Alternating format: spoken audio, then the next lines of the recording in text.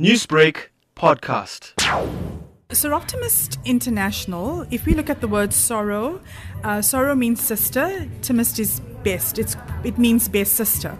We are a global network of women, volunteer women, who has as our goals the upliftment and the focus of enabling, empowering and educating women and children. But especially this Women's Month, that is such a beautiful line to follow, education and empowerment. How exactly does Soroptomist achieve this?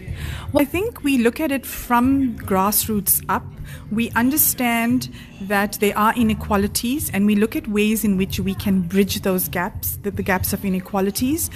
It is not just with education, it's with sanitation, it's with health, it's with personal hygiene, it's with natural disasters. I learned at the convention that women are at a greater disadvantage as a result of natural disasters.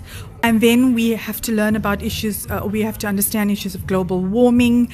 All this impact on the way in which communities develop. And that is where our focus is, to make sure that we help women so that they can make sure that our communities develop.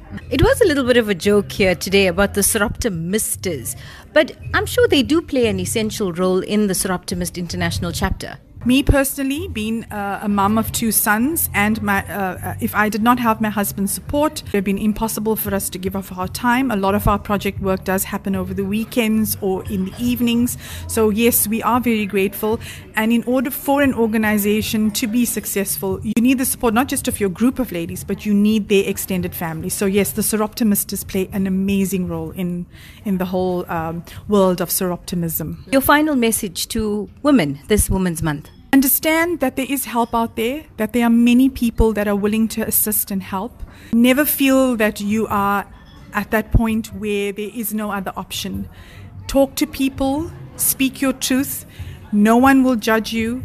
Newsbreak, Lotus FM, powered by SABC News.